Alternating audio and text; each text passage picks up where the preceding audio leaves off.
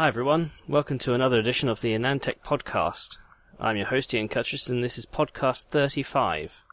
Today I'm joined with our editor for laptops, Brett Howes. Hello everyone. And today we're going to talk about some stuff that's been happening in August, end of July, August. It's been a big time in the PC world, from laptops to desktops and everything else in between. First thing we're going to talk about today is Windows 10. Windows 10 launched July 29th. Brett's been testing it for quite a while, and he posted his long review on Windows 10 this past week.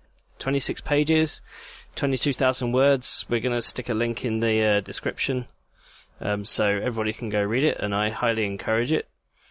Though I will admit, my Windows testing has been limited to DirectX 12 benchmarks, so I've not actually had a chance to get to grips with it much, especially with IDF this month. I've just not had time to update my laptop and anything else to Windows 10, so I'll let Brett take the lead. Brett, what is Windows 10? Well, it's going to be probably the last version of Windows ever, which I guess is why they jumped to 10 and skipped 9. They've decided to switch their entire structure and model and just update going forward rather than a new version, new major launch every couple of years. Of course, that can always change in the future. I guess the biggest thing about Windows 10 is that it's a free upgrade for the first time ever, which not only is it being free important, but the fact that the upgrade is automated and fairly stable. I'm not going to say it's 100% stable. There's been a few glitches here and there with people who upgrade, including our own Joshua Ho, who couldn't boot his laptop anymore, but he sorted that out. It's been pretty impressive. The first day after launch, they announced that they had, I think it was 14 million installs within like a day or something like that. And then just this week, they tweeted that it's now on over 75 million devices in less than a month, because today, it'll be a month tomorrow as we're recording this. So, to compare that to previous versions of Windows 7 is probably the most successful version of Windows ever. I think it would be hard for people to argue with that. It still holds something like 60% usage share, and it sold 60 million licenses in the first 2 months. So, to be 75 million in the first month, and the fact that this is actually a change in reporting structure. This is now installed on 75 million, not licenses sold into the channel, which is how they typically report this, because that's how they get their unit sales. So it's been pretty successful. Windows 8, they reported 40 million licenses sold in the first month, but most of that was into the channel, and people didn't buy more copies for quite a few years. The OEMs had enough after 40 million to last them a while. Sales were certainly not what they hoped. It's going to be pretty important, obviously, for Microsoft. This is a huge rollout. They need to get everybody on board. So they're being fairly aggressive to the point where people are probably not 100% happy with the pop-ups saying upgrade now to Windows 10 on your desktop. There's going to be a lot of people who aren't happy about that, but it's, I guess they feel it's important enough for their future that they need to just do that and accept the bad press and the bad word of mouth that people are upset. Ian, I'm sure you've got the notice on your desktop now. At IDF, every time I open my laptop for another talk, to take down notes and everything else, it kept coming up, and I was like, no, go away. I'm not going to install Windows 10 during the middle of an Intel talk. Wait until I get home. But for the UK this weekend, it's a bank holiday weekend, so we've got Monday off. So I'll probably give myself time, to ease into the upgrade. I mean, it's not something you want to sort of leave running and then have to grab your laptop and go and work and stuff. You want to make sure that everything's sorted by the time you use it. But I'll get to it eventually. Yeah, that's probably a good idea. You don't want to just reboot it in the middle and then you'll have all sorts of problems. But the upgrade it takes about an hour. I would say on average of an hour. Depends on the machine. Some of the faster ones I have here are done it in 30 minutes or less. But I actually upgraded we reviewed the HP Stream 11 back in December, and that's a very, inexpensive. It was $199 with dual core Celeron, which is actually Atom based. So it's pretty slow. It's only got 32 gigs of eMMC memory. So I had to free up some space on the drive for it to download. I decided not to use my USB upgrade on that. I wanted to go through the actual experience that an end user would get. And it said I need 9 gigs of space free, and it only has 5. So it pops up a little dialog and says insert a USB, and it'll move the old recovery partition off onto the USB, and it says keep that tucked away in case you ever want to go back to 8.1. So that was pretty impressive, because I was wondering what they were going to do with these very low storage devices. But when I saw the pop-up saying that it was ready, I thought, well, this is a good chance to try that out, and it went perfectly seamless. It took an hour on that one. It was obviously a pretty slow machine. But I've upgraded quite a few devices already, and I've been maybe fortunate to have 0 issues so far. So with the HP Stream 11, that's a device you purchased for your son. I was going to say, how is he finding Windows 10? It was actually pretty hilarious, because he was super excited that it was free. He was like, that's going to be free? I don't have to pay for that? And I was like, yeah, it's free. So anyway, yeah, he was pretty excited about it, and he's been using it now. I upgraded the tablet that my daughter uses too last night. So her eyes grew wide when I said I'm upgrading it to Windows 10, which is pretty funny because she's 6 years old and doesn't know anything about Windows. But anyway, they're both happy campers now, so I guess it was successful in our house. Well, the fact that Microsoft have done it as a free over-the-air upgrade, and essentially refocusing their business model around Windows to the App Store, that's pretty significant. I mean, we had the App Store in Windows 8 and Windows 8.1, but I'll be honest, I never used the App Store in Windows 8 or 8.1, so... Actually, something that they discussed too this week in their tweets when they said there were 75 million devices sold is that already in Windows 10 they're seeing 6 times the number of App Store downloads on Windows 10 than they saw on Windows 8.1, which, I mean, that's pretty impressive considering it's only been out for a month. I mean, and that'll be per machine, of course, but still, it's more prominent, and the apps should be more useful. We'll see.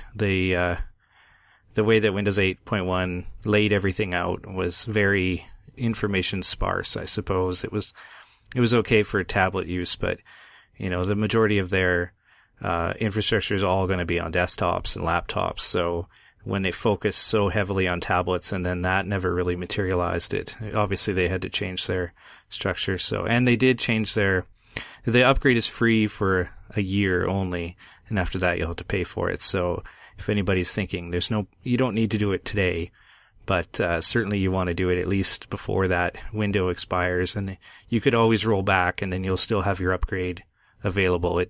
The upgrade attaches in the cloud, it'll store a device ID based on your hardware with your key, and then the next time that you go to install Windows 10, it should automatically activate with no other work. So waiting is understandable for people that, there's no need to rush on this. It's good, but it's still rough. So if you want to wait, that's perfectly acceptable, I think. A year is a long time, although it'll come up quick. So one of the things that I want to point out that if people haven't been following up with Windows 10 news is the fact that Windows Media Player is no longer part of Windows 10. No, actually Media Player is. It's Media Center is not. Right, okay. So clarify the difference between those two and what you now have to pay for, which you didn't have to before. It's essentially DVD playback, right? Yeah, so the playback of DVDs is not built into Windows anymore. It requires a licensing fee, and that fee is not transferable on the upgrade, so Microsoft would have to pay for it again on Windows 10 for you. And honestly, the amount of people that play back DVDs is getting smaller and smaller, so it's less important. So Media Center is their overarching TV recording software, but it also did DVD playback. So they've removed Media Center due to not enough use, and that's sad because I used it, I liked it, but it's gone, and they have a DVD player in the store now, which you can get for free if you had Media Center on Windows 8.1 or Windows 7. You can download it for free, apparently, although I haven't tried that. And if you don't have it for free, it's $15, so don't buy it, because it's way too much for a DVD player. Well, hang on, $15 you can buy internal, optical disc drive that probably comes with DVD playback software anyway. Yeah, exactly. That's the thing, and there's kind of been a lot of big deal made about this, but almost every DVD player comes with some sort of software to play it anyway, so it's really, I don't feel that it's a big deal, but anyway, the people that liked Media Center are obviously not going to be happy, and I understand that. It was pretty amazing software, especially, 2005 or whatever, when you'd record 2 or 3 or 4 stations of TV.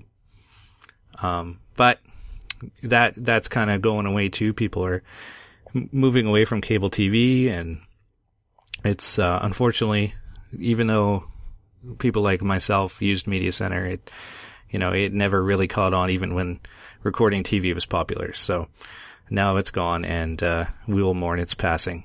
However, a lot of it's going to be shifted to the Xbox One, which is kind of more where it makes sense anyway. That's already hooked up to your TV. So we'll see. That's going to evolve over time. We've had a couple of posts on the Xbox going to gain DVR support, and you should be able to stream the TV to any Windows 10 PC, and I would assume over iOS and Android using the Xbox Smart Glass app. I'm sure that will all be enabled in the near future. Early next year, I think, is the timeline for that. So as long as everybody updates their home Wi-Fi to 802.11ac, should be okay. No, I don't even think you need that. You can stream. I was actually doing the game streaming with 1080p, 60 frames per second, and it was only taking like 18 megabits per second. So, I mean, you don't want to do that over wireless G or something, but yeah, streaming TV is probably not going to be too demanding, but yeah, I like to do wired where I can, so it's always best to have that, especially for the Xbox itself. If you can run it wired, at least you're not interfering with its broadcast. So with Windows 10, when somebody installs it, what's the first thing they're going to notice that's different to Windows 8.1? The very first thing, of course, is going to be the lock screen. It's different. Windows 8 had a totally different look, and now they've gone to your picture now as a circle instead of a square. Big deal, right? But it looks a little different. I don't really like the circles myself, but anyway, it's nothing to stop using the operating system for. But obviously, the biggest thing that people will notice, especially if they use Windows 8, was the return of the Start menu, which mysteriously went away in Windows 8. At the time, you could see the argument to get rid of it. Tablets were touted as being the next PC computing platform. They were going to take over desktops. So maybe they put too much effort into that, and then that all failed because tablets have not really materialized in sales. Certainly not going to take over desktops anytime soon. And earlier you had mentioned that they changed their revenue model to the App Store, and it's going to be a free upgrade. Well, it's true that they're shifting their revenue to that. However, the upgrade is free, but purchasing new copies of the OS is still going to be the same cost as the previous one. So they're not completely abandoning that revenue model. OEMs will still have to pay for Windows for new machines. So it's not going to be completely new. Moving on from that, with the Start menu, there's a new browser, Edge, which we've gone over a few times, so we won't go over it again, but it's a little rough too. It's going to be a common theme that everything is a little bit rough.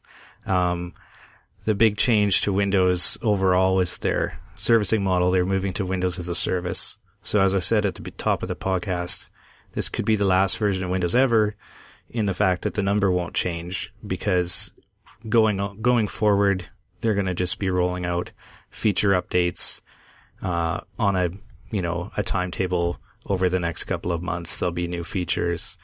We've already seen 2 insider previews post-launch with just small things, UI changes. One of the big complaints of Windows 10 when it launched is all the context menus. When you right-click depending on where you are. If you're in the start menu, you get a certain menu. If you're on the taskbar, you get a different one. If you're on the desktop, you get a different one. So in the latest one that they launched, they're trying to make that all the same, which is nice. I mean, if they're at the point where they're doing that, it's that's a good thing. I don't think they have too many engineers working on it though, but it's good to see that they're actually looking at that stuff that traditionally they maybe haven't looked at. Hopefully in the future we'll see things like the device manager finally get updated to a new model and not look terrible like it was made in Windows 98 or 95 is what it looks like right now. So with the new servicing model, Windows as a service, probably the most controversial part of this part is that home users can't defer updates anymore, although they can defer certain app updates. They can't defer security patches or feature updates as a home user. If you have Windows Pro, you can defer feature updates, but not security updates. And that's a pretty big change from before when you could just tell Windows Update to do whatever you wanted it to do. And there's certainly a big part of maybe not a big part, but there's a loud part of the population of Windows users who like that control and they want to do it themselves. So, and I understand that. I think that they should appease those people by adding in the ability to defer, because a very small portion of people are ever going to do that. It's going to be, technical people that want the control. The average mom and pop, they don't want to deal with that. They'll just leave it automatic. So they can appease those people and still meet their goals. So I hope they do that. For businesses, of course, they have to do that. They have to have a way to defer it. So they're going to release, and there's not a lot of details yet, but Windows Update for Business will be the method that you can control those updates. Or if you're traditional enterprise with Windows Server Update services, that will still function as well. So you'll be able to, roll out exactly the patches you want in the timetable that you want, allowing you to do testing against your apps, make sure that there's no major issues.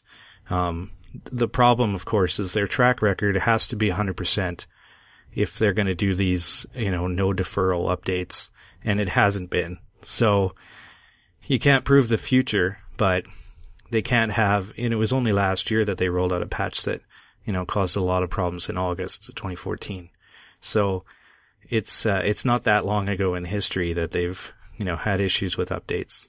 I wouldn't be surprised if somebody manages to, disable updates on home. I'm sure I've seen a few tweets of people talking about this. Well, of course you can do it. You can actually disable the Windows Update service, if you want to, but then you get no patches at all. I would like them to add into the GUI the ability for just everybody to defer updates.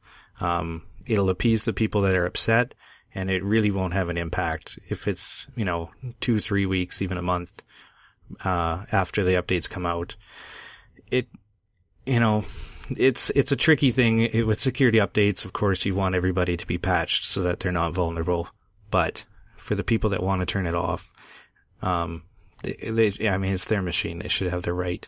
Of course, the other thing that you want to avoid is, like Samsung, where they decided to completely disable Windows Update, using their own software, and then you just didn't get updates. So, that's never a good situation either. But I don't think you can use that as an example of what not to do, because Samsung is hardly even in the PC industry anymore. So they kind of stepped away.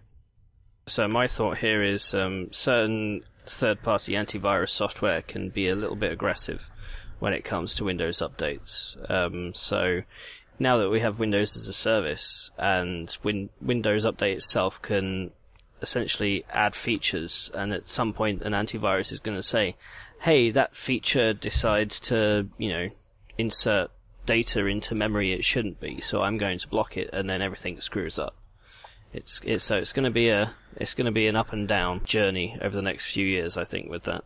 Yeah, exactly. I think so. And it'll get sorted out over time. I've heard the same thing about antivirus with the update itself, because it tries to change the boot order, when it does the upgrade. And if you have certain antivirus, it might cause a problem there. So, I think that'll all get sorted out over time, which is another reason maybe just to hold off on the upgrade. If you're not anxious to jump to Windows 10 like I was, then there's no real need to jump right now, and you can just let that go for a while.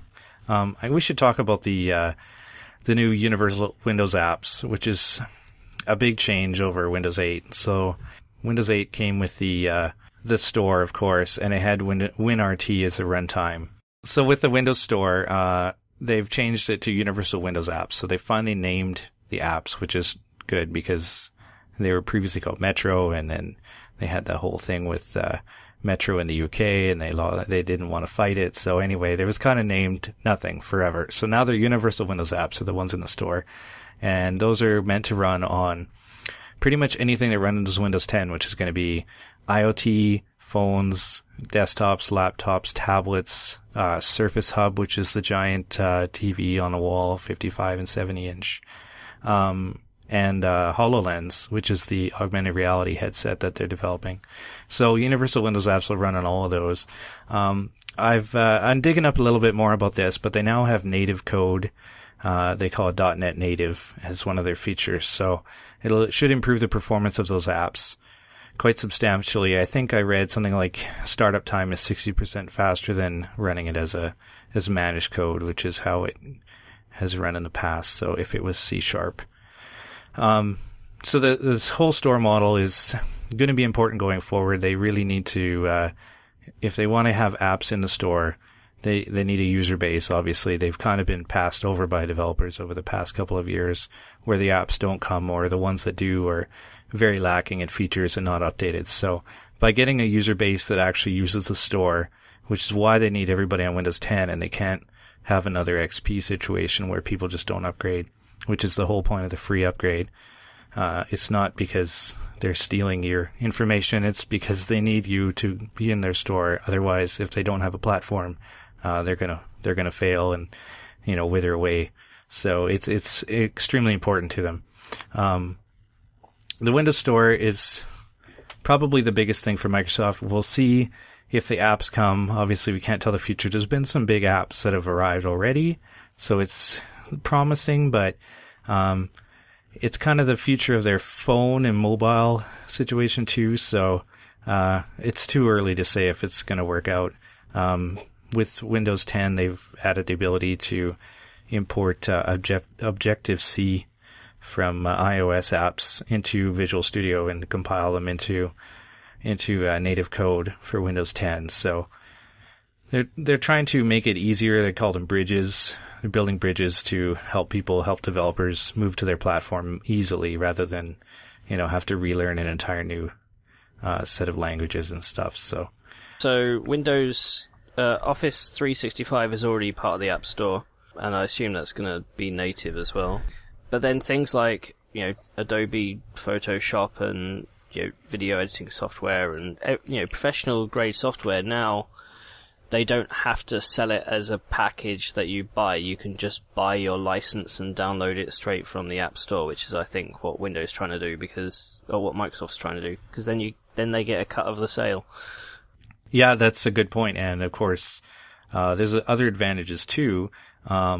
It's easier to get the apps because they're available in the store. The apps will be in a sandbox, so they'll be more secure. There's quite a few advantages to that, and that I think what you're referring to is the old Win32 apps, the desktop apps. That's not quite in the store yet. I think that's coming early next year. They're going to be adding that to the store. But then, so you'll be able to get Photoshop through the store. Microsoft will take a cut. I'm sure Adobe will get a pretty good rate. But it'll be easier to get the apps. The apps will be updated through the store automatically. So, it's quite a few advantages. I think they're going to leverage their App V, which is, their virtualization for apps that they've been running for years on the server. So it's tested and well known already. It'll be exciting when that comes. I think that's going to be a nice feature for Windows 10. But one of the things that is turning people off is a lot of privacy concerns with Windows 10. There's been a lot of talk in the media over privacy in Windows 10, and people are, concerned that it's, logging too much information, and those concerns are valid.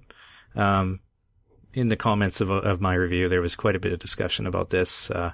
Some people are quite upset. Some people don't really care too much, but A lot of it is, there's a lot of confusion out there, and that's kind of partly the media's fault.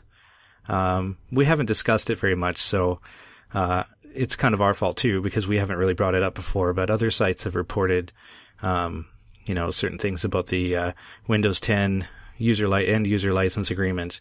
But it's actually, they've taken the text itself out of either the technical preview one, which is changed, or the Microsoft Services one, which covers their online services such as Outlook.com, Xbox Live, and there's a lot of confusion because the Windows 10 EULA doesn't really say anything about a lot of privacy stuff. It just covers the OS. It's the services that you're going to launch through it that are going to be the ones that collect your data. And of course, when you use webmail, your email is stored on their servers, so they're responsible for it. Here's the privacy agreement, and I would say that most people use webmail now, so a lot of this privacy stuff is a little bit over the top. I understand that people don't want their machine logging stuff, and there's no way to turn all that off in Windows 10, which is, I think, unfortunate and a problem, and hopefully one that will be addressed. Can't you just disable a service? Well, you can do things through group policy, but I'm not sure if those work at all, and group policy is only available on Pro and up. It's not available on Home. In the privacy frequently asked questions that I linked to in our review, the one thing that you can't really disable completely is diagnostics. So you can set it from basic to intermediate to full. It, of course, by default is on full, which is full diagnostics, including, if you're in Word typing up your thesis and Word crashes, it's going to snapshot memory and possibly send some of your document up to them and they can see what happened. So you can turn it to basic as this is the lowest, but it still will have diagnostic information. It won't be as much, or there won't be memory snapshots of your documents or anything like that on basic, but it's still there. So just like the Windows Update thing, they could just silence this by allowing people to turn that off completely, and it would be a very small portion of the population that would do it. But they have valid concerns, and they can't turn it off. So it would be very easy to do this. I don't know if they're going to do it. My guess is that they're not, which is unfortunate. And maybe this will all go away in the next 6 months to a year, and we'll turn our heads at another problem. But so my question at this point is, how often does it contact Microsoft servers with the data it's logging? Is it constant, or is it just every now and again? Well, it's depending on where you're set, but of course, Cortana is going to use a lot of web services to do its searching, and it's going to do it for contacts, calendar, all that. You can turn all that stuff off, but it's still, if you do a search, even just a local search, apparently it sends some machine IDs up, and it's listed in the basic diagnostics what is going up. It says it's data that is vital to the operation of Windows, keeps Windows and apps running properly. I think that's a bit vague, so you can see why people have concerns. Having basic reporting on as the lowest option is too much for some people. My thing is here, can you not set up a firewall to block outgoing communication to the IPs that it's specifically sending to Microsoft? Of course you can, but should you have to, I guess is the question. You shouldn't have to. Well, I see that point.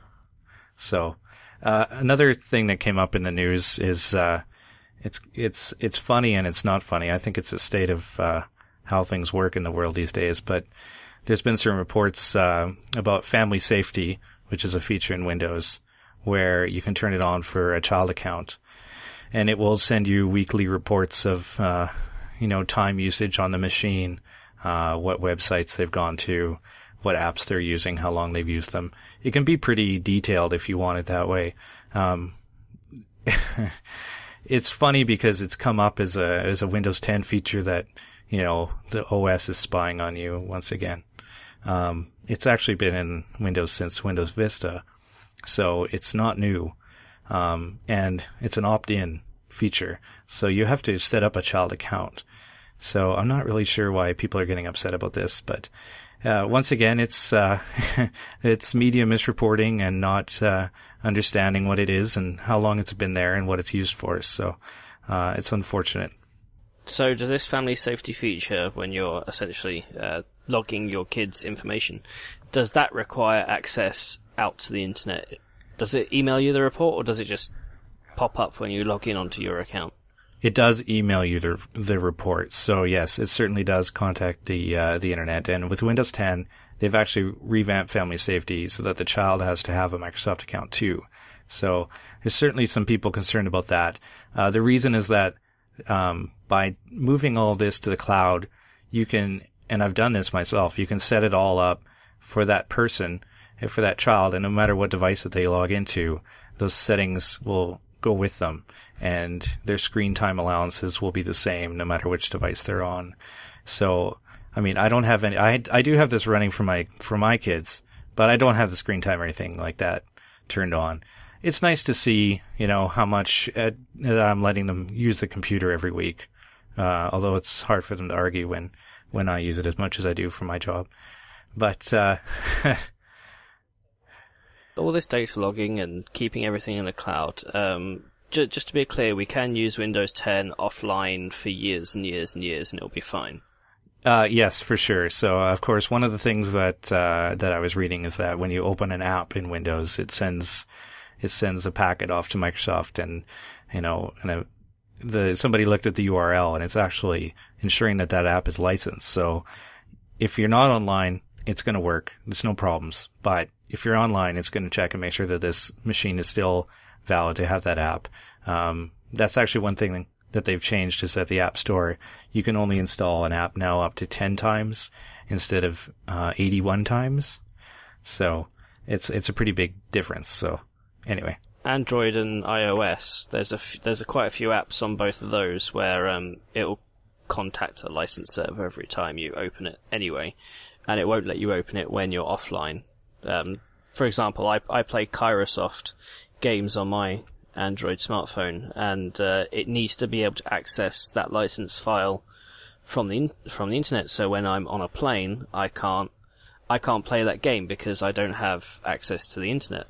But you're saying that if that situation happens in Windows 10, I should be able to play the game no problem, which is good at least. Yes, for sure. Unless the app developer itself says that you need to have internet access to even use the app. But if it's an offline app, there would be no need for that. So yeah, no, it'll work just fine. There'd be no problem there. Speaking about games, obviously Windows 10 is geared towards DirectX 12, and they've changed the driver model, Windows WDDM, from 1.1 to 2.0. Now, I know you got Ryan to write some stuff in your review about this, but what does that mean for the end user, ultimately? It's actually really good news for the end user. WDDM2 offers quite a bit of features, and yes, I did have Ryan, so thanks, Ryan, for writing that stuff up. He's certainly the expert on that stuff, so I wanted to leverage him where I could. WDDM2 fixes a lot of problems that have been plaguing Windows for years, actually. One of the big ones being different DPIs on multi-monitors. Now, the way that they did it in Windows 8.1 is that you would set the DPI level of your main monitor, and then the other one would be scaled based on that, but it wouldn't run at its own DPI level. So if you had a really high DPI laptop and you plugged it into a monitor, which is a standard 92 DPI or whatever it is, apps would not scale as well as they should. So I actually don't have multi-monitor myself. I need to get another couple monitors. Maybe this is something I'll have you test, but although you have all the same DPI levels anyway on your 4K monitors, but it actually should fix a lot of problems that people have had with DPI levels in Windows. Another thing that it fixes is that when you use a laptop and you want to project the display onto a projector, for instance, at a presentation, the projector would always be the same level as the laptop, and it would just clone the display. But with WDDM2 now, you can actually run the projector at its own native resolution. So there's quite a few little perks there. Of course, DirectX 12 I'm not an expert on it, but it looks like it's going to be pretty significant for gaming as far as being able to leverage resources. Pretty excited to try out some of the new games. I know at Build they showed off Final Fantasy, and they had it running right on the projector itself, and it looked pretty impressive. Have you had any chance to try out what was that DirectX 12 game that came last week? Ashes of the Singularity, built by Oxide Games and published by Stardock. They released essentially a benchmark to reviewers, and I'm going to skip over there was some controversy with how NVIDIA implements anti-aliasing and some settings, and there was some arguments back and forth. But basically, this is just what do they call it? The pre-beta edition of the game. So the engine itself is the same as the engine that powered the Starswarm demo, which is a pure synthetic benchmark, which we tested earlier in the year. But the engine powering Ashes of the Singularity, the main bit of the game, the main bit they still have to do with the game is actually the game part. So they've done the engine, they've done a lot of the models, they've done a lot of the interactions. It's just essentially the storyline and the scenarios. So reviewers got a pre-beta version a couple of weeks ago. They gave it out to us 3 days before IDF, so neither Ryan nor I had time to test extensively. Plus it's pre-beta, so it's nowhere near final, and drivers are still 6 months out. But what we've been told with the game is that it should be, turn of the year, whether that's before Christmas or after Christmas, we don't know. Though during IDF we did speak to a few people, and they're expecting, maybe half a dozen DirectX 12 games by Q1 next year, or during Q1 next year. And this time next year we should see a good dozen, maybe 2 dozen even. Whether they'll all be fully exploiting DirectX 12 or not is one thing. The big thing that I think with DirectX 12 that people might not realize is that a lot of the impetus of improving performance is now in the hands of the game developer rather than the driver team. So over previous years, we've known the driver teams at both AMD and NVIDIA and also at Intel, they can implement optimizations on a per game level in their drivers. So if something happens in the game, the driver can detect it, compile the right code for their architecture, and off it goes. DirectX 12 means that the developer requires more effort on that front. So this extends to things like SLI and Crossfire are now going to be game dependent rather than driver dependent. Features like a multi-adapter, so being able to use 2 different graphics cards from companies, or having your AMD graphics with your AMD APU also helping in the games. That's also going to be game dependent. So what we'll probably see on that front is any game that's built with one of the popular engines, so whether it's the Oxide engine, or whether it's the Unreal engine, which will be updated, or whether, when Unity gets DirectX 12 updates and everything else, those will most likely be the SLI and Crossfire able games, whereas with indie developers, it's going to be hit and miss, basically, because obviously an indie developer can't donate 20 people for 10 weeks to work on SLI in their game.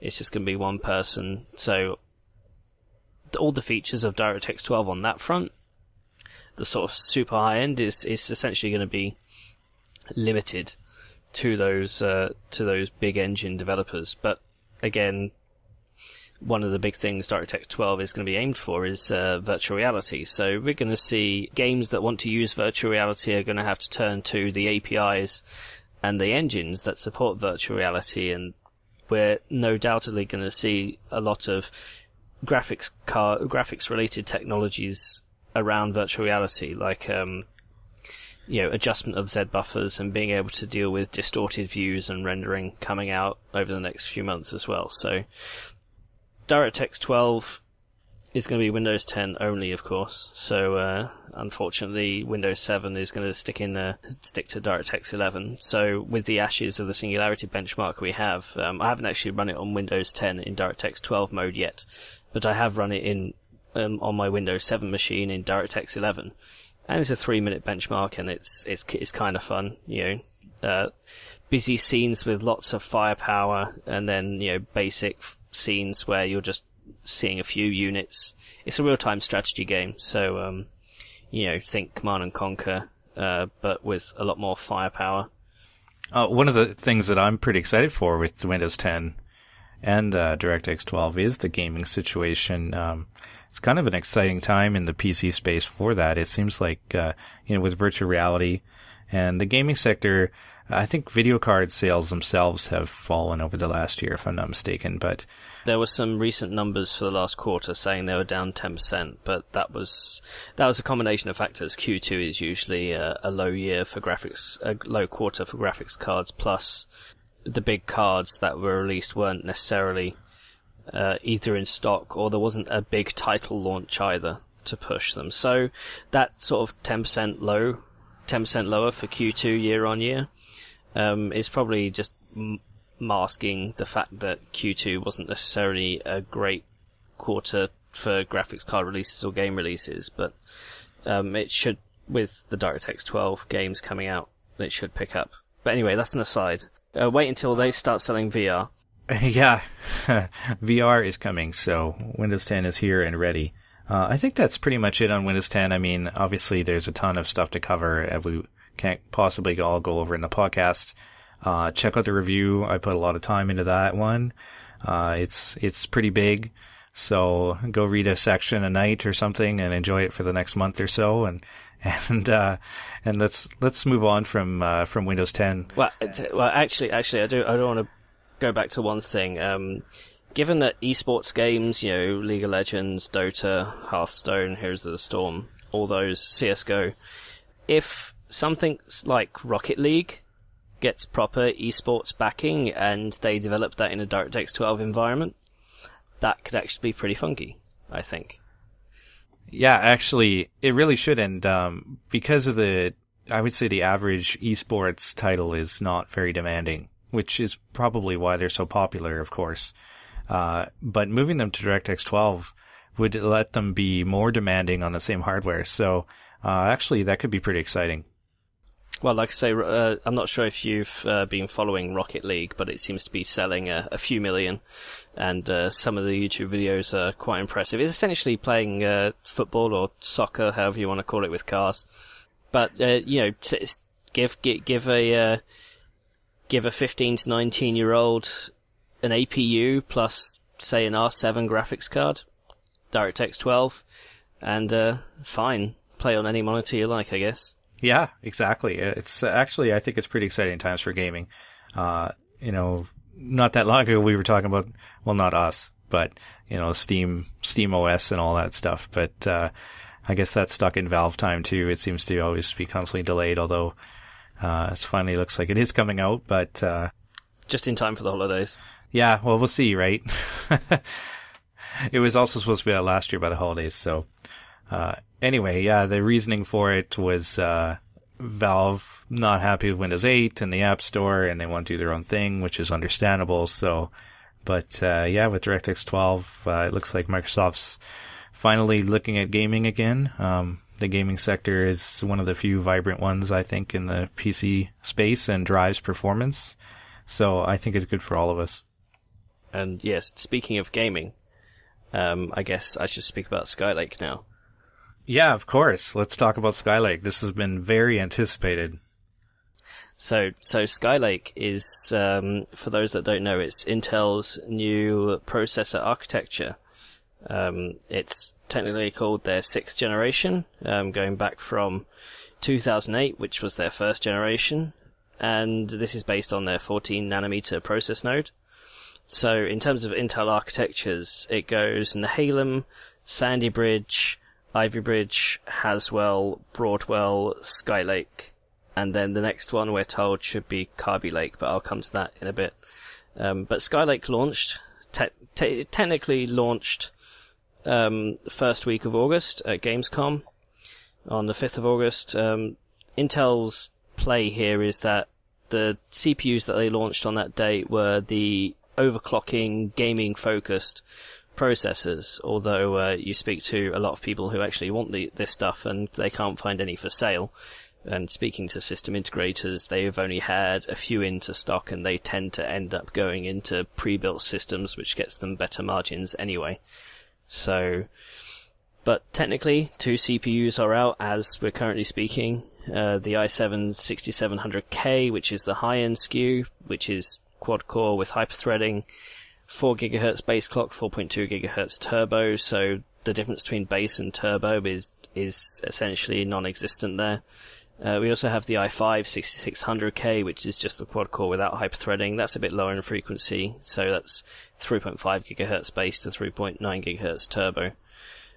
But these 2 processors, by virtue of being the K processors, means that they're overclockable. And there are new features for the overclocking as well, which I'll get to in a bit. But for the launch on August 5th, we had our review up online. I worked the 19 hours previous to the launch time to actually get that out, so I'm quite glad that we got that out, and we had a lot of good responses to that review. But I suggest you go read, because we tested DDR4, DDR3, we tested IPC, we tested stock performance, generational performance. But if there are a few headline messages that I think we should go over in the podcast that's worth mentioning.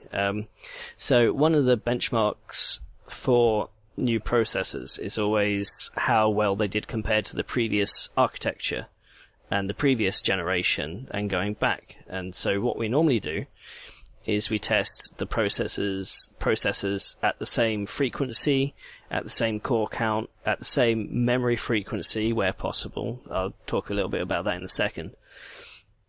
And you essentially take, the new processor and the last generation processor and as far back as time dictates, because the way these processors are sampled typically gives us a week or 2 at most to be able to test. But I went back to Sandy Bridge.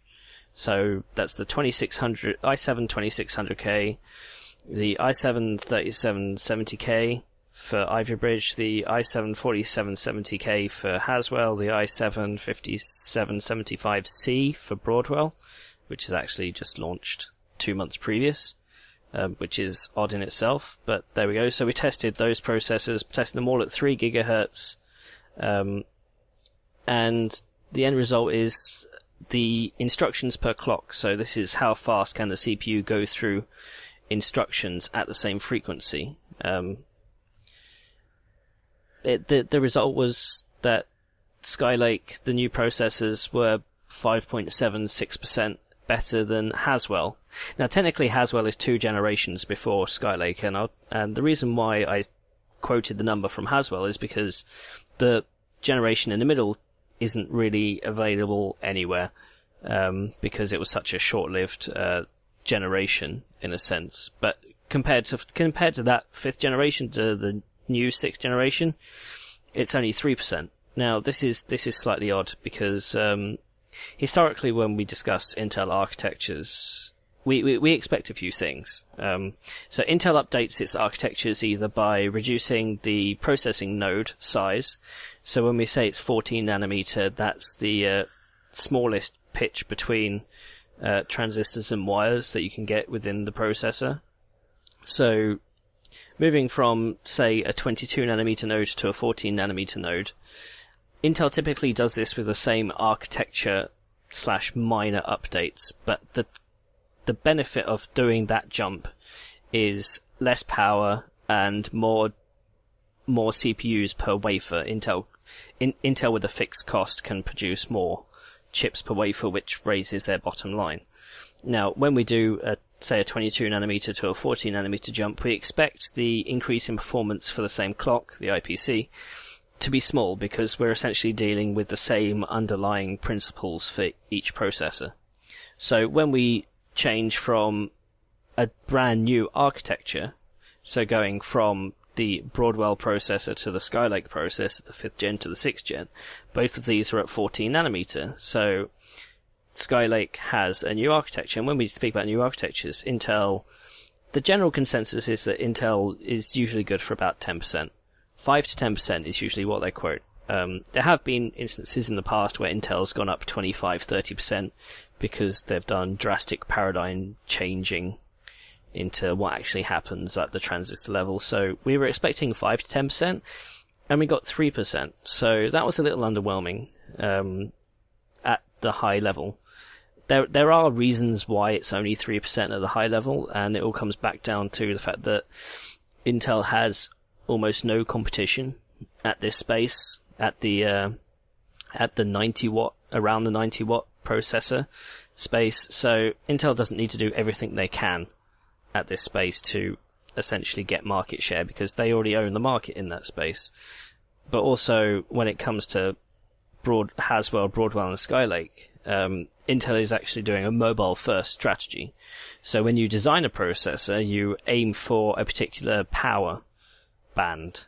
So if you want to produce a 15 watt processor, say like AMD's Carrizo processor is aimed at 15 watts, then you design it so it performs the best, you get the best gain at 15 watts.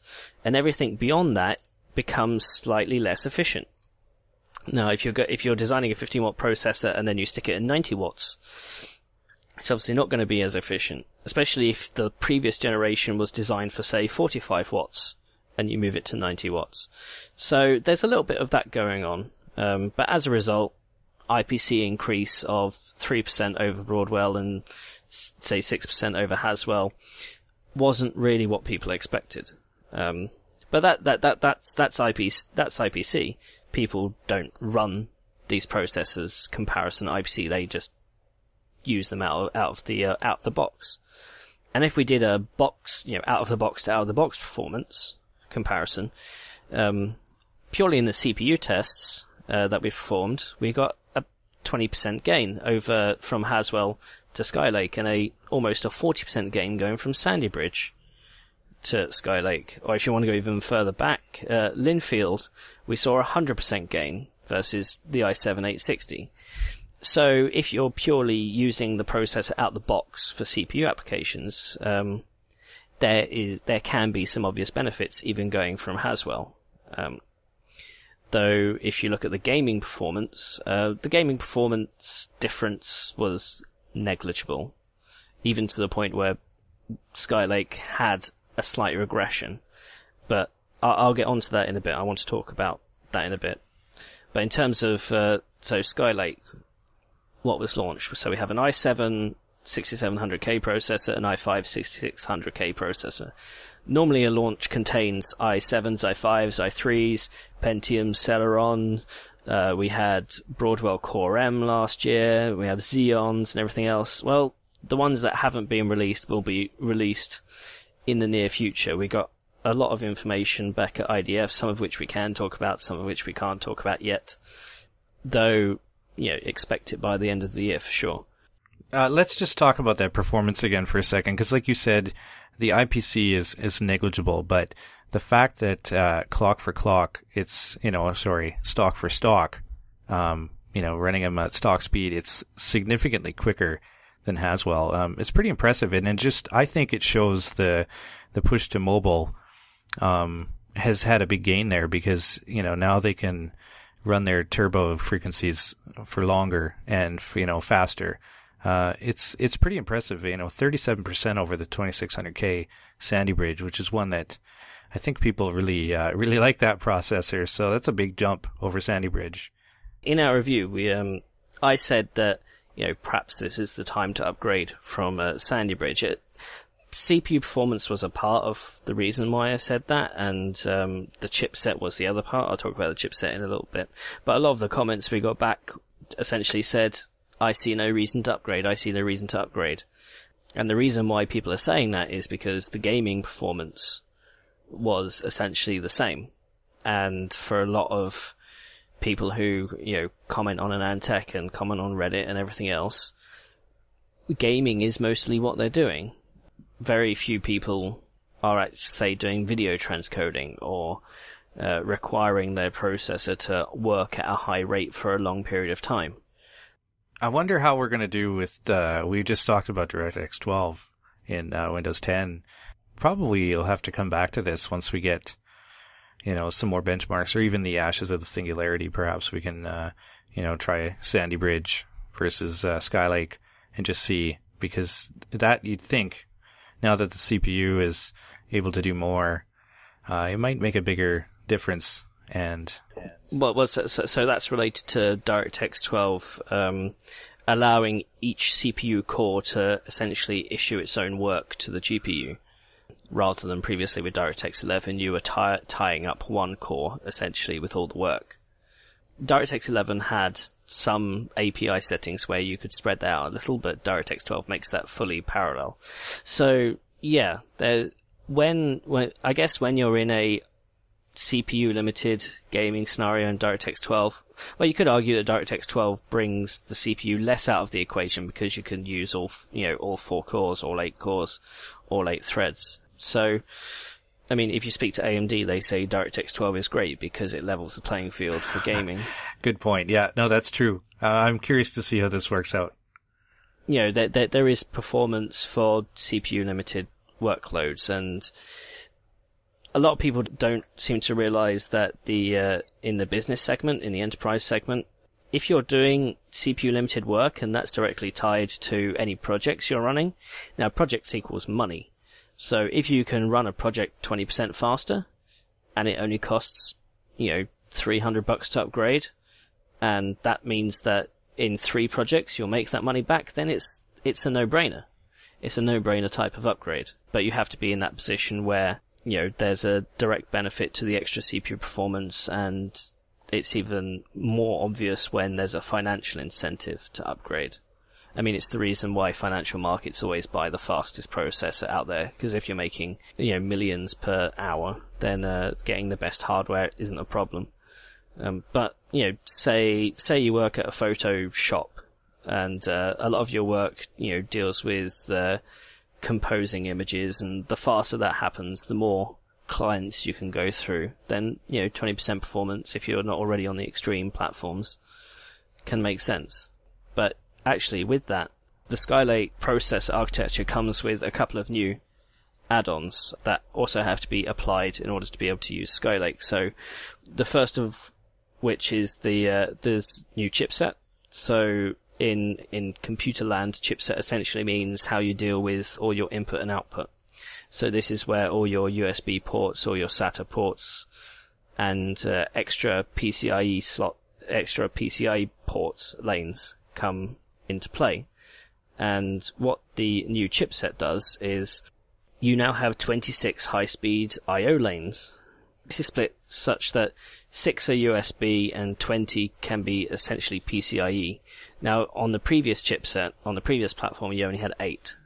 So we're moving from 8 to 20, but we're not only moving from 8 to 20, we're moving from PCIe 2 to PCIe 3.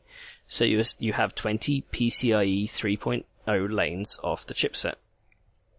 This is technically split into 5 controllers with 4 lanes each, and each of those controllers can either have by 1, by 1, by 1, by 1, by 2, or by 4, or essentially any combination of 1, 2, and 4 that adds up to 4. And with these extra PCIe lanes, you can have extra SATA controllers, you can have extra PCIe ports, you can have extra network controllers, you can have PCIe storage, so that's M.2 or U.2 or SATA Express.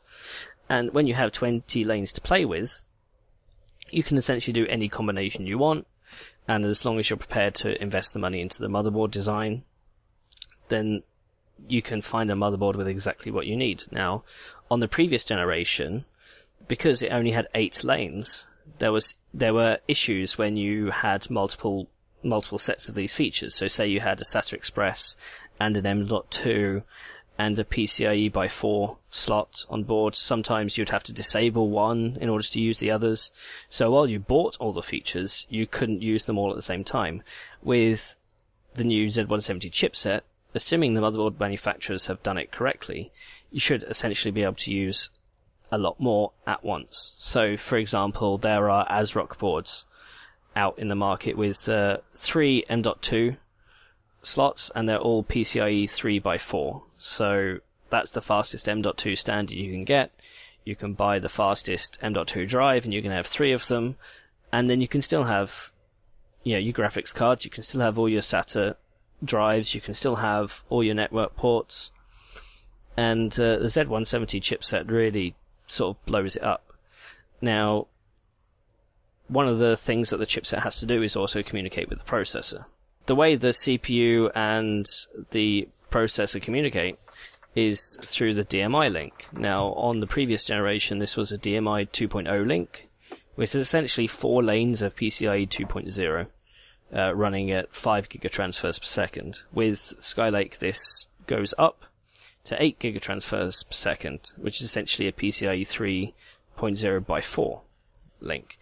So one of the issues that a few commenters came back with is, well, okay, so I have 20 PCIe lanes on my chipset, but my pipe going to the CPU is only 4 wide.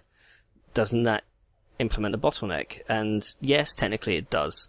However, how often are you going to be filling that pipe with data all the time? Unless you're doing multiple file transfers across the, requiring access to main memory, to the drives that you have installed, you're not going to fill that pipe. And if you're talking from one drive to another that is connected through the 20 PCIe lanes, well, it's not going to go to the processor at all. It's just going to essentially act like a PCIe switch, like a PLX switch, for those who know about the PLX switches in previous motherboards. So what you have here is essentially a big PCIe switch. In the past, I've called it essentially a big FPGA, because motherboard manufacturers can essentially do almost any design that they want within their price budget. So for me, the Z170 chipset is a reason to buy Skylake, especially if you want to invest in the latest storage technologies, if you want a motherboard, say, with more network connectivity. There's going to be plenty of place options in the future. Basically, if you think of anything you can do over a PCIe lane, then a chipset should help you do that. But there is the chipset comes with a feature called Microphone Direct Attach, which is going to be useful for tablets and all-in-ones, because this means that the system can can be activated by wake on voice without firing up an audio codec, so that saves some power. Along with the PCIe lanes, most motherboards will come with a USB 3.1 controller to supply you 2 USB 3.1 ports. Now, I'm going to say that technically these are called USB 3.1 Generation 2. So, according to USB-IF, the foundation that arranges these specifications, there is no longer anything called USB 3.0. It's either USB 3.1 Generation 1, which is super speed, or 5 gigabit per second, or there's USB 3.1 Gen 2, which is super speed plus, which is 10 gigabit per second. So we're talking about controllers that do the latter. And the controllers that you'll see on these motherboards will either come from ASMedia as the ASM 1142, or the Intel's Alpine Ridge controller, which also supports Thunderbolt in some situations, but from what we've been told, there are some issues with the Alpine Ridge controller, either firmware or actually the silicon, we're not entirely sure. But in terms of Thunderbolt connectivity, you'll have to wait a few months for those to come out. There is one issue that's worth mentioning when it comes to, the Z170 chipset, is that there is no EHCI driver. Now, for most people that will mean nothing, but the short answer is Windows 7 installation now is a pain. If you want to install Windows 7 on a Skylake based Z170 motherboard, it's a pain because this essentially disables your USB ports when you try to install the operating system. Now, so you can't use a mouse, you can't use a keyboard to go through the menu to essentially be able to do the installations. The motherboard manufacturers themselves have kind of found a way around this. They can inject the correct driver at the BIOS time, but only if you're running Windows 7. If you're trying to do it with Windows 8, it won't play ball. So if you're trying to install Windows 7, you have to adjust a BIOS setting. It's going to be different for each manufacturer. When it comes to our Z170 reviews, I'll be pointing it out in each review. But ASRock will have their way, Asus will have their way, Gigabyte will have their way, MSI will have their way, EVGA will have their way. But you just enable this option and go to install your operating system. But the second caveat is you have to install it by CD. Even though you change this option to enable, the USB interface to work with the mouse and keyboard, it still doesn't allow data-based USB drives. Now, as a hardware tester, for me, installing by USB is, the way it happens, because USB is faster and it just makes everything a bit easier. But I had to find a spare DVD, make sure my DVD burner worked, and essentially fire my ISO onto a DVD, and now I have to install Windows 7 by DVD onto a Skylake platform. It's not going to affect that many people.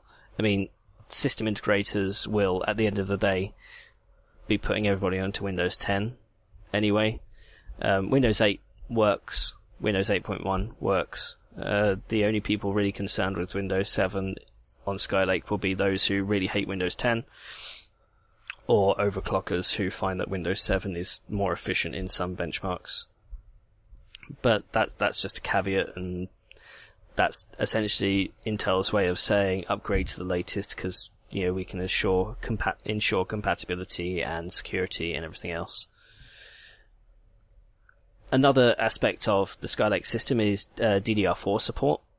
So this is the next generation of memory. So we go from DDR3 to DDR4.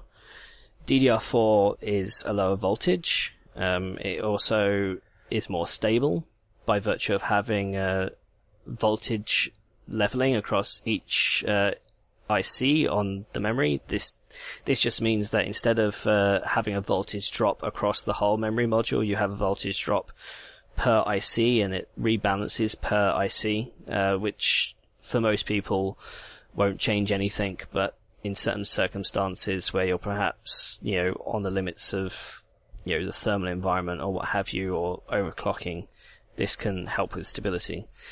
But the Skylake processor itself, at least the desktop Skylakes that have been launched, are DDR4 and DDR3L, so they technically have either one memory controller that does both, or two separate memory controllers. We haven't been able to confirm that from Intel because nobody will tell us, but essentially if the processor can support DDR4 and DDR3L, if you have a motherboard that has DDR3L slots or DDR4 slots, you can essentially put the right memory in.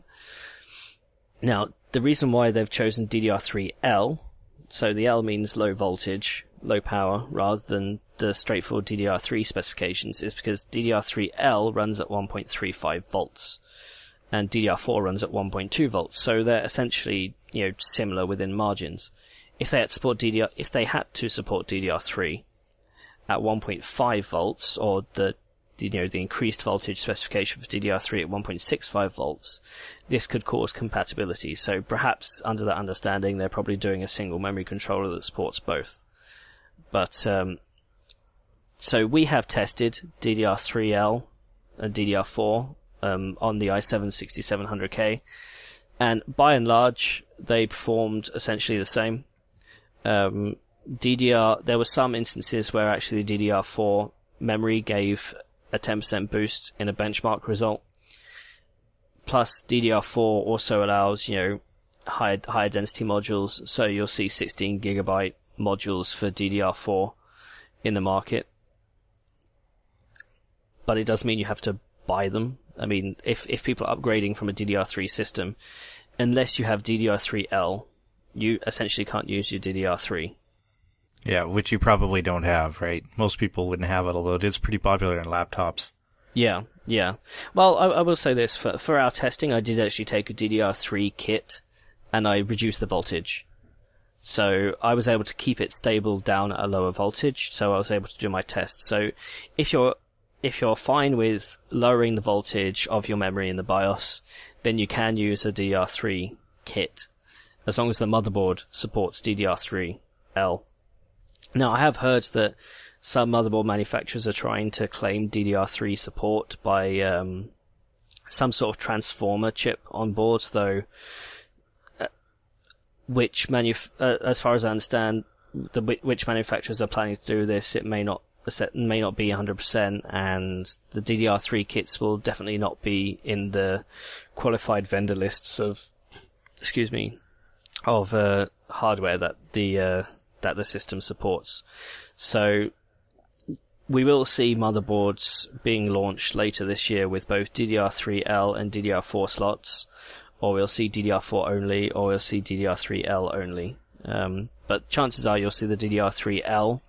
Any board with DDR3L, even if it's in conjunction with DDR4, it'll probably be on the budget motherboards. And there is also one other caveat. You can't use DDR3L and DDR4 on the same system at the same time. You can only use one or the other. But we will see some motherboards with 4 slots of one and 2 slots of the other. But the same thing happened during the DDR2 to DDR3 transition, right? We saw some motherboards that supported both, and they just ended up generally being the cheaper motherboards, so that's fine.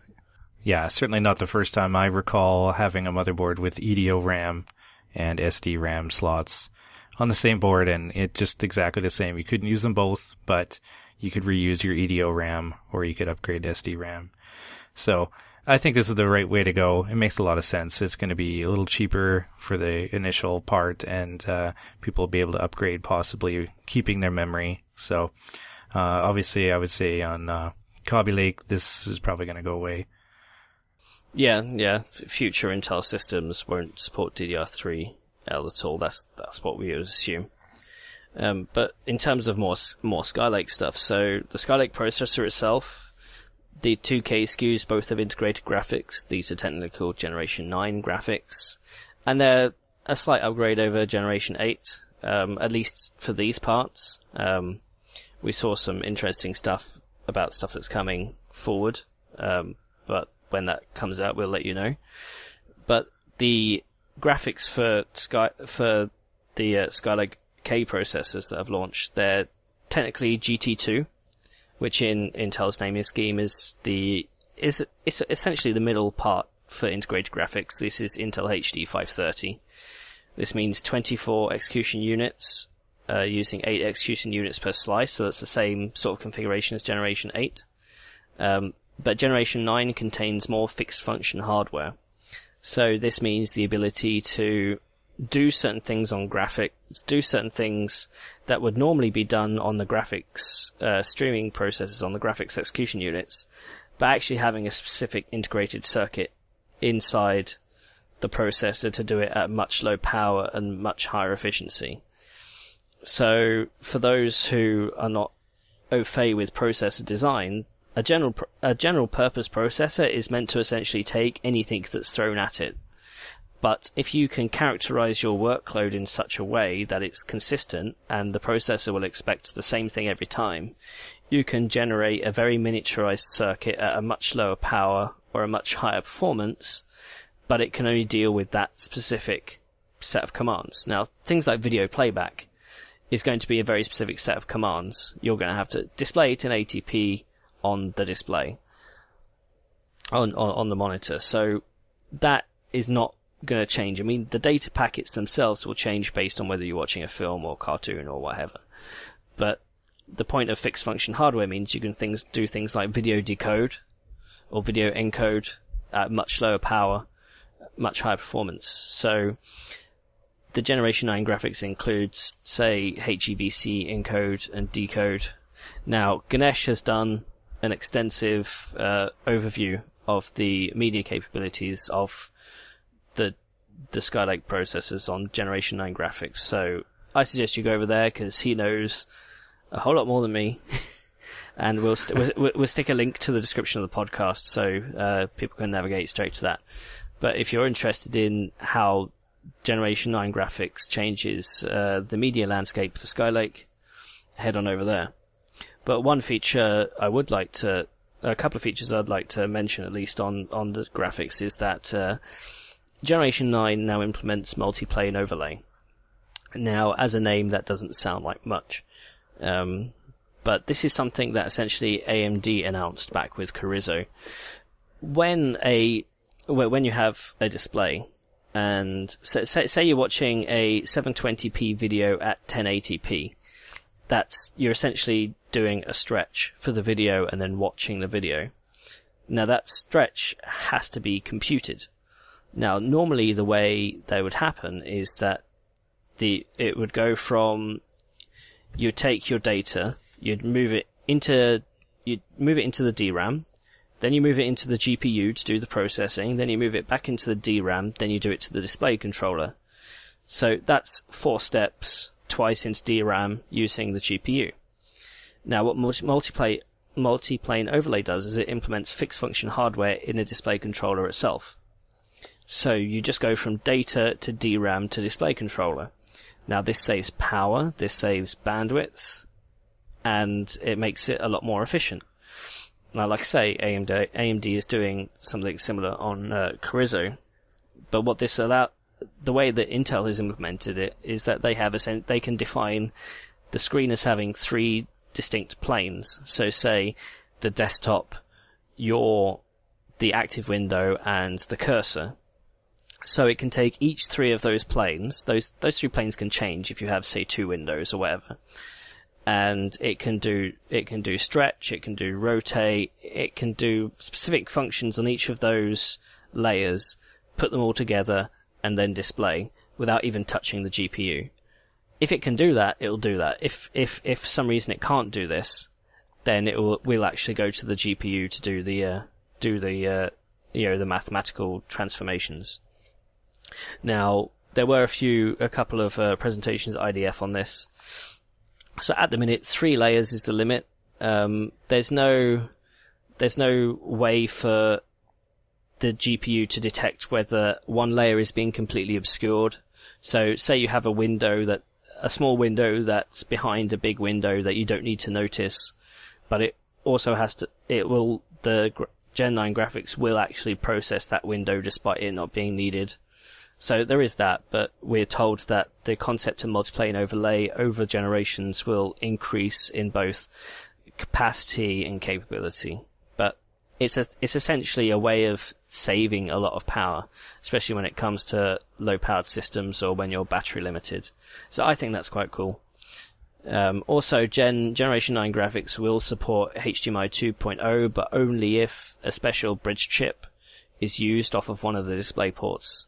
So this is LSPCon additional, chip that has to be used. Technically, you should be able to use an Alpine Ridge controller from Intel to do this, or a specific LSPCon from something else. Now, as far as we understand, the Alpine Ridge controller doesn't at the minute work in HDMI 2.0 mode, or there needs to be some update or something. So we'll see them later down the road.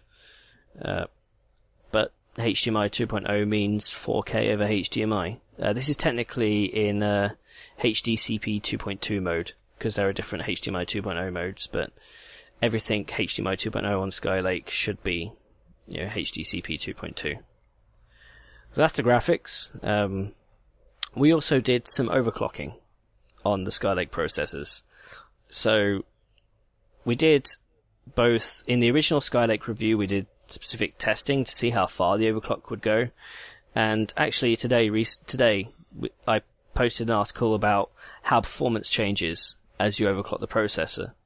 So, as always, go read a couple of those, but the brief overview is, for Skylake, overclocking is improved and adjusted over previous generations. So, with previous generations, you dealt with a multiplier and a base frequency. So you'd have, say, a multiplier of 40 and a base frequency of 100. So 40 times 100 gives you 4 gigahertz. That's still true in Skylake. However, the base frequency can now move in both negative and positive directions to any number. Or Intel is stating, I think, about 300 or 200 to 300 on their end, but the motherboard manufacturer can add in a bridge chip to allow up to 650. I think some motherboard manufacturers are claiming.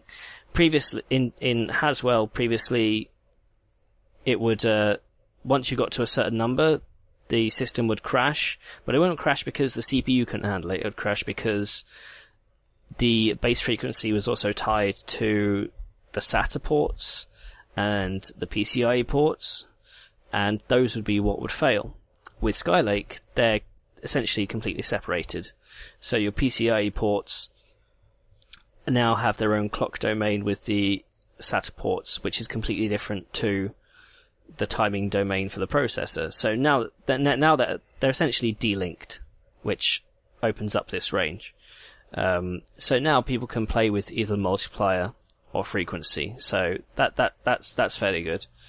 On the memory side, we have more dividers. So instead of having dividers of 200 and 266 megahertz, we have 100 and 133 megahertz. That just means that we'll see more finely divided memory kits. So you can buy memory kits of a greater range of frequencies. We have seen the memory controller support, go up to over 4,000 megahertz. So you'll be able to buy kits at least in the sort of 3,300, 3,500 range. I'm actually sitting 2 feet away from a kit that does 3733 megahertz, though it only does that with 2 modules. And it only does that in certain boards, and it will only do that with certain processors. But we're told by a couple of the motherboard manufacturers that every CPU that they've done internally testing will do DDR4 3200, which is impressive if you need extra DRAM performance. At some point in the future, I'll be doing a DRAM scaling article just to see, how much DRAM performance matters, because we tested it on Haswell E, which also used DDR4, and it didn't accept in, say, WinRAR. But Skylake is integrated graphics, so we'll see if it makes a difference there. But in terms of overclocking, actually what you can get, in our original review, we tested 4 processors, 4 6700Ks, and 3 of them did 4.6 gigahertz and 1 of them did 4.5. And this was kind of in line with what we had heard from both Intel and the motherboard manufacturers anyway. Just to clarify, they were all samples that were retail stepping, but only one of them was actually a retail processor. So we had 3 engineering samples, but those engineering samples had the exact same configuration and silicon as a retail sample. So for all intents and purposes, they're the same as what you should be getting at home. But fast forward 2 weeks to the extra testing that just went live, and I've got 2 of those processors can now do 4.8 gigahertz. Essentially stable in all but one test. Now, the question of stability is a different topic altogether.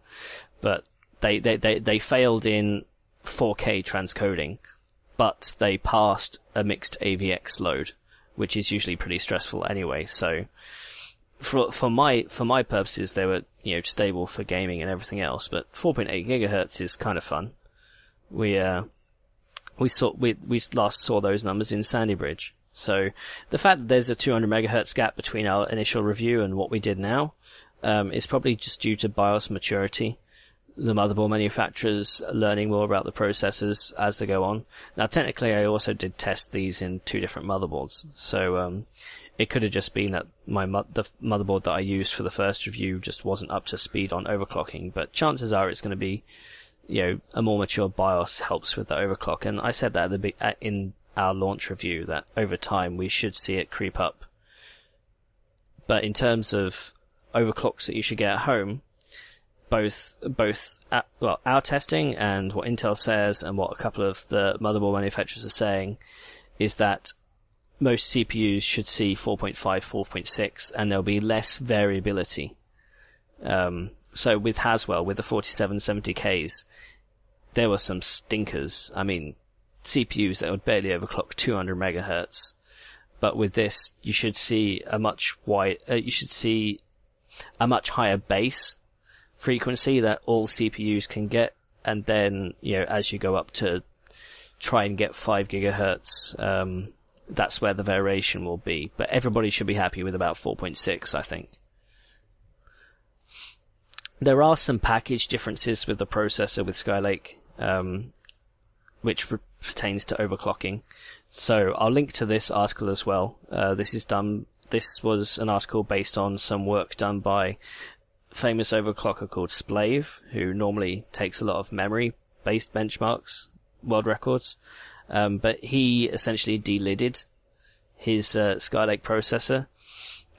So from that we actually got, die sizes and everything else. But it turns out that the package that the processor is in has reduced down from 7 PCB layers to 4 PCB layers, which we think is due to the fact that the processor no longer has an integrated voltage regulator.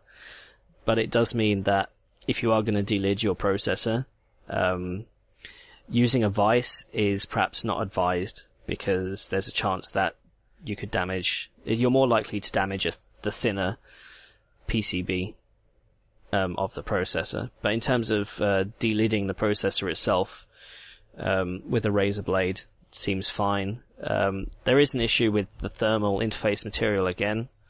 We saw on Haswell that the thermal interface material combined with the distance from the die to the heat spreader was abysmal. And by replacing that, you could get an extra, 10 to 15 degrees. And with Haswell, it's the same. You can get an extra 10 to 15 degrees by replacing the thermal paste. And I actually have, from IDF now, a spare Skylake processor. So I ordered some kit this week, which should be arriving next week. So if I can put together my experiences with delidding Skylake performance overview, I'll write that up, do some testing, write it up and post it. But that should be interesting.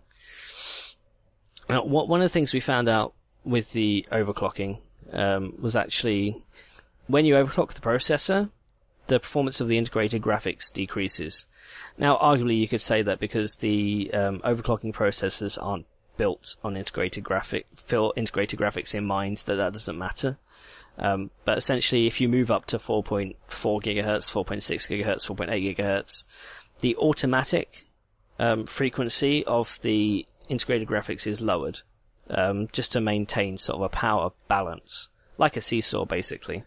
And in order to get over that, you have to essentially fix the graphics frequency. So, in our latest overclock testing, I tested 4.2, 4.4, 4.6, and 4.8 gigahertz on the processor, and then going from auto to 1200, 1300, 1350, and 1250 megahertz on the integrated graphics.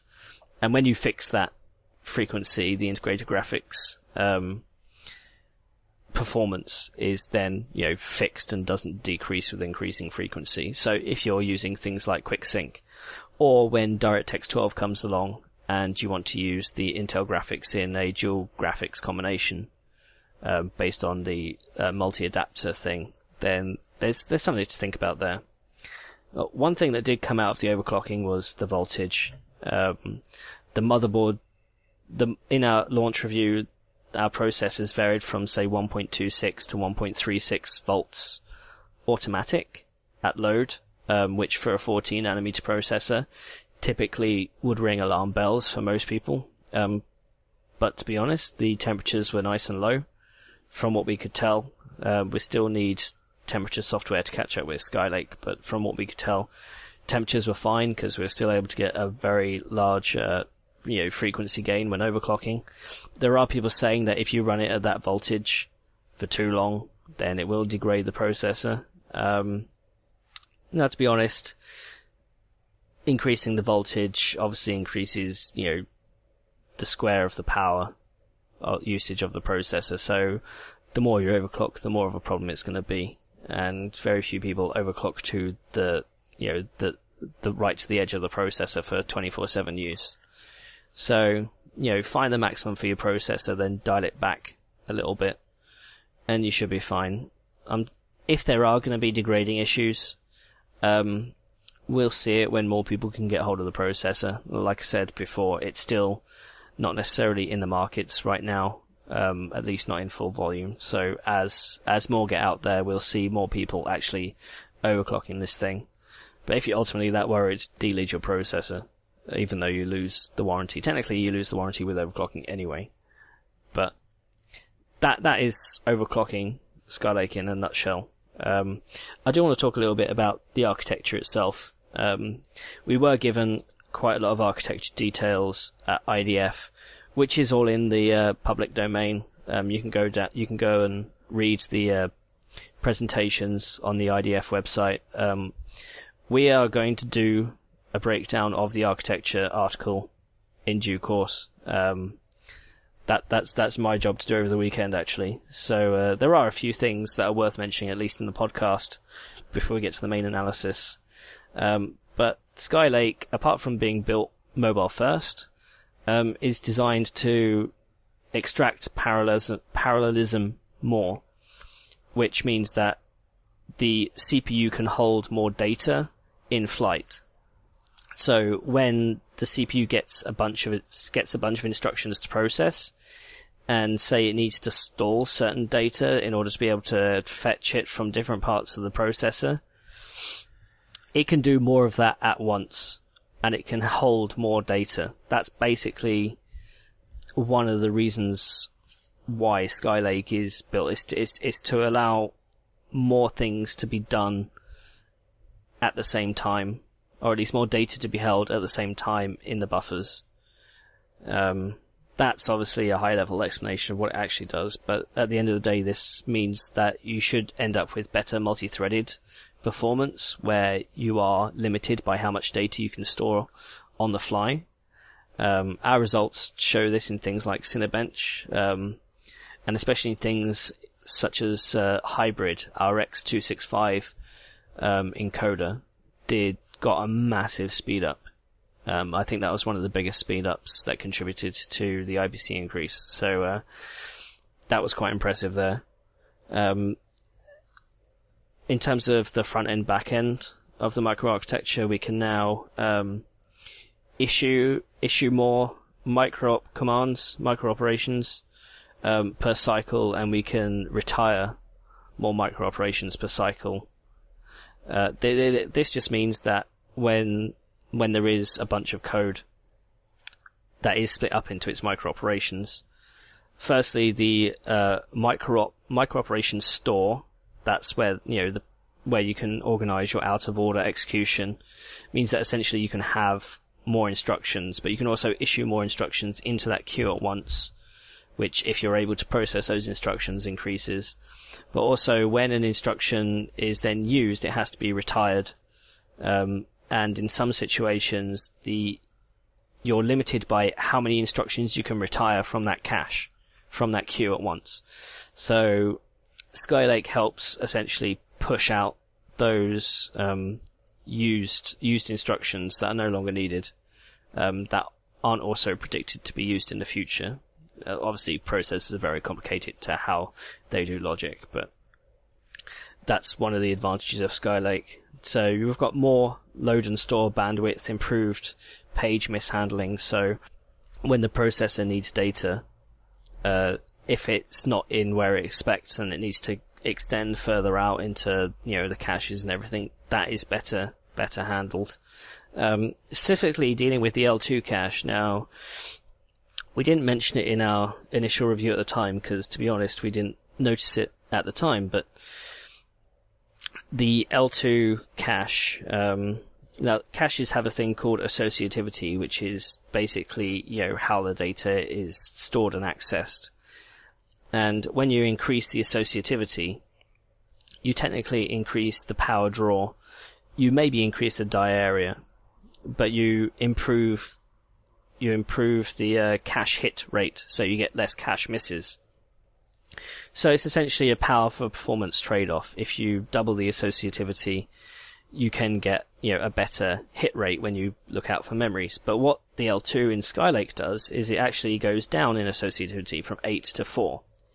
Now the thing is, with those associativity, 1 to 2 and 2 to 4 are big jumps. 4 to 8 has less of an effect.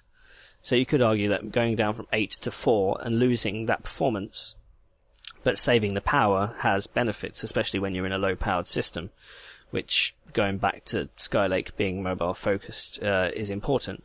But what Intel is saying is that despite the move from an eight-way associative cache to a 4-way associative cache, despite the decrease in performance due to more cache misses, the mishandling and the way it does the branch prediction for the L2 is actually improved. So the loss in performance is less than one would expect, and in most circumstances people won't notice it.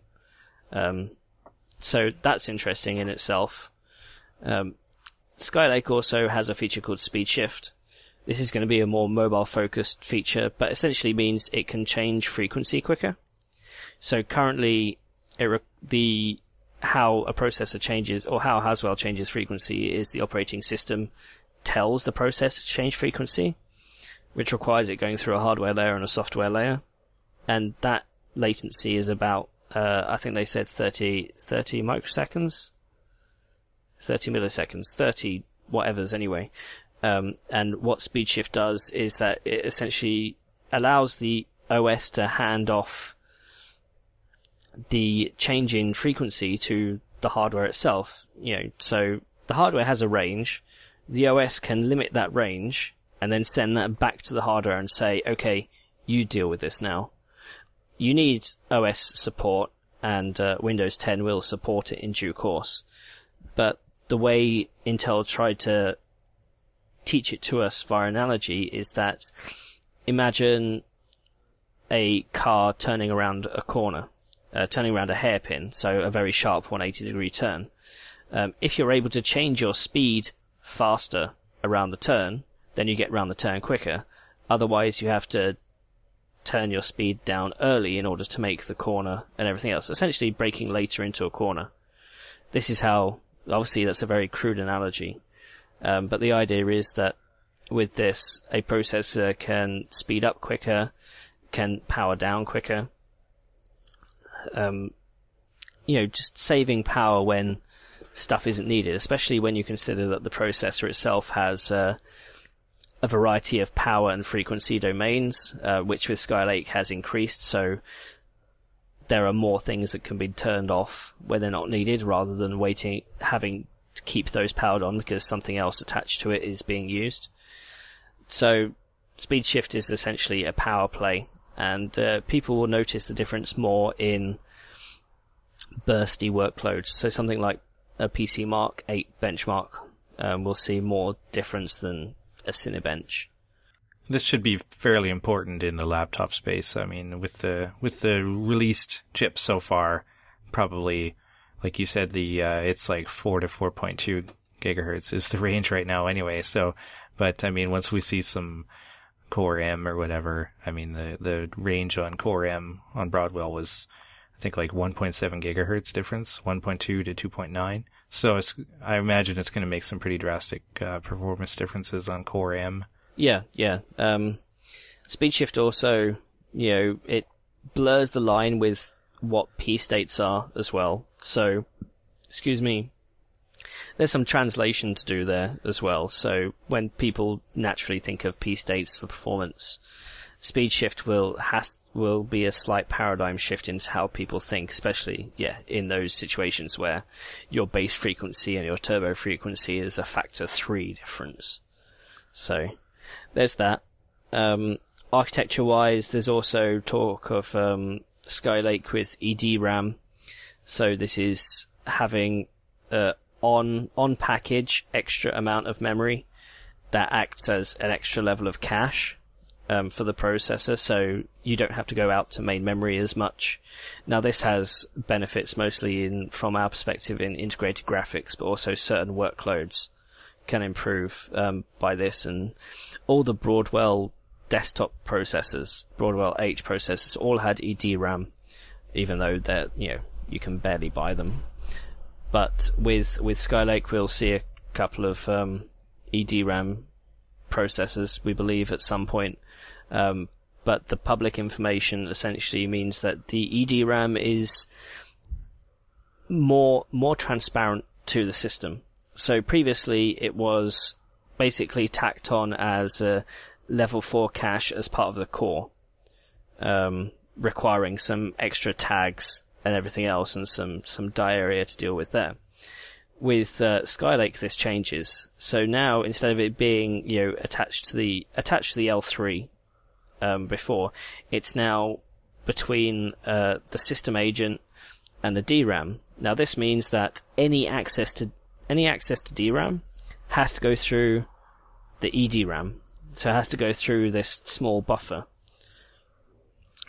which on Broadwell was 128 megabytes. So this means that the EDRAM is now transparent to software, so you don't have to worry about it, and it should speed more things up, essentially. So previously, when it's part of a core, say you had a USB device that needed DRAM, previously in Broadwell, it would just go straight to DRAM, because it never needed to touch the core. It would just go through the system agent into DRAM. With this arrangement now, it would go through the EDRAM, which should help increase latency and bandwidth if anything is then needed to be used by the processor. So that's a interesting addition to the EDRAM space, and the idea is that it should become easier to use as a result, because it's essentially the stepping stone to DRAM, rather than it being the last stepping stone of internal core memory. So we've talked a lot about Skylake, especially in terms of the desktop processors, because they're the ones out, even though we've said that Skylake is a mobile first architecture. Now, the mobile parts, so Skylake Y, which is Core M, Skylake U, which is the 15 watt parts and 28 watt parts, and Skylake H, the 45 watt parts, they're coming soon. We can't tell you when. Soon. By the end of the year.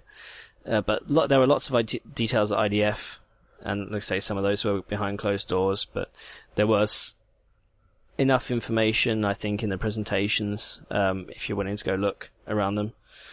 But the Skylake K processors, the ones that are currently out, didn't impress many people, except if you're CPU bound. But from our perspective, we thought it was a good upgrade from Sandy Bridge because of the upgraded chipset and the increase in DRAM density to DDR4.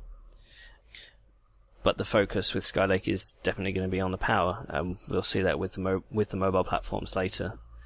Now, in addition to all of this, Skylake will be introducing a new Xeon platform in the mobile space. So previously, in order to get a Xeon processor into a notebook, you had to essentially put a desktop processor into a notebook, which meant that Xeon mobile platforms were big, thick, and chunky, and so some of the SIs that did the modular designs, Eurocom springs to mind, maybe even Clevo, they produced Xeon-based workstations, mobile workstations that relied on desktop processors. Now what Intel is doing with Skylake is they will launch E3 1200 V5M or 1200M V5 processors.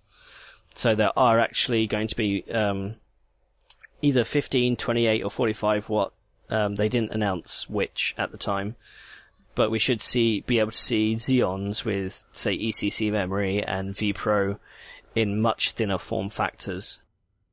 Well, Lenovo's already announced one, actually, that workstation. It's going to have the Xeon mobile processor, and I think it's coming out in October, is what Lenovo said. They didn't give any specifics about the CPU, but it's going to be that mobile Xeon with ECC memory. So, I mean, I think it's a good step, but I mean, it's a smart step. It's hard to believe it wasn't here before. Well, for me, I'm just thinking, well, hey, let's have a MacBook Pro. Hey, is that name still in use?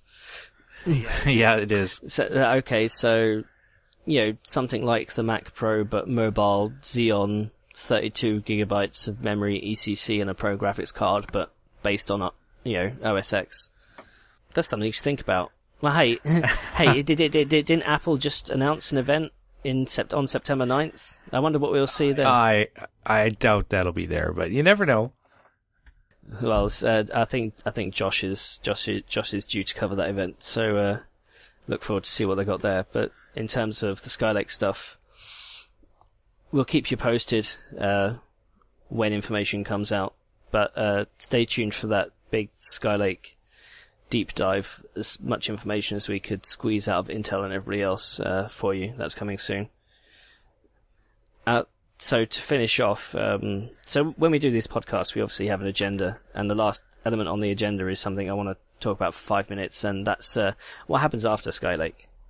So Intel have been running, was it the past 10 years, on what's called a tick-tock model. So that goes with architecture, process node change, architecture change, process node change, architecture change. And obviously we talked about the IPC increases for each of those. But with 14 nanometer, they've gone Broadwell, Skylake, and we would expect the next one to be a 10 nanometer platform. But they've announced that actually instead of going, 22, 22, 14, 14, 10, 10, they're going to go 22, 22, 14, 14, 14. So there's going to be a third generation on 14 nanometer, and this is called, depending on how you want to pronounce it, KB Lake or Kaby Lake. Now, at IDF, one Intel person said Kaby Lake, another one said KB Lake, so goodness knows, I'm sure there'll be a presentation exactly how to pronounce it. But I initially said KB Lake, but when I first heard it at IDF, they said Kaby Lake, so who knows? But this is essentially the third processor generation on 14 nanometer. And this is just because as you move down in process node, it gets progressively more difficult to produce silicon that meets your yield expectations. I mean, with 14 nanometer, we had a massive delay, right? Yeah, Broadwell started with Core M, and it was late, and then, we didn't even get desktop chips on Broadwell because 14 nanometer was so long.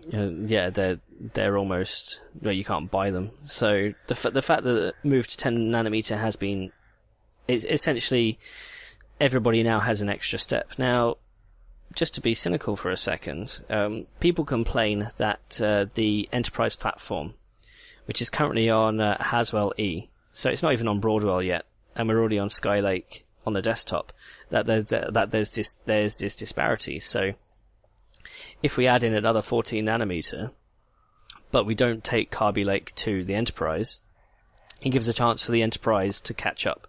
Perhaps that's just me.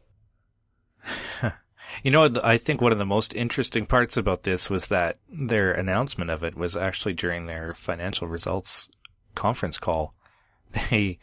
They said that customers need a better consistency on the platform. They need, processors need to be out on a timely manner so that they can ramp up their production. And so they've decided to do another step on 14 nanometer, which is, you'd think that this would have been a business decision that came out through, the tech side, but no, this is financially driven. And I think it makes a lot of sense on that side. The customers do need, some stability there. Well, so take the GPU space. Both AMD and Nvidia have been on 28 nanometer for 4 generations. So, and that is again purely a financial play because 20 nanometer was expensive and died an expensive death. And we're expecting to see, 16 nanometer GPUs next time around. As far as I've read online. So having another Intel generation at 14 nanometer. Now it does implement some interesting aspects when you consider, are they going to be backwards compatible to Skylake? Or is it going to be, a generation with a chipset on its own? Or when we go to 10 nanometer, will that actually also be part of the same chipset, or will they, there's a lot of questions there, which obviously Intel are never going to answer until they actually launch the thing. So, but we understand that it's essentially going to be, almost Skylake Plus, slightly more than, say, what the Devil's Canyon processor was to Haswell. So that was essentially a Haswell processor in a slightly better package and a slightly higher clock, but fundamentally it was the same thing. Kaby Lake is meant to at least catch the low-hanging fruit in terms of Skylake performance. At least that's what we believe. Have you got anything further to add? No, not really. I mean, they didn't really announce much about it, but it's a pretty big step to, like you said, it's been, I think, almost 10 years now on TikTok. And, now they've fallen off of that because, like you said, it gets really, really difficult to keep going forward with the smaller nodes. So, there we go. Windows 10, Skylake, a little bit of Kaby Lake. You've been listening to the AnandTech podcast, episode 35. We'll catch you next time.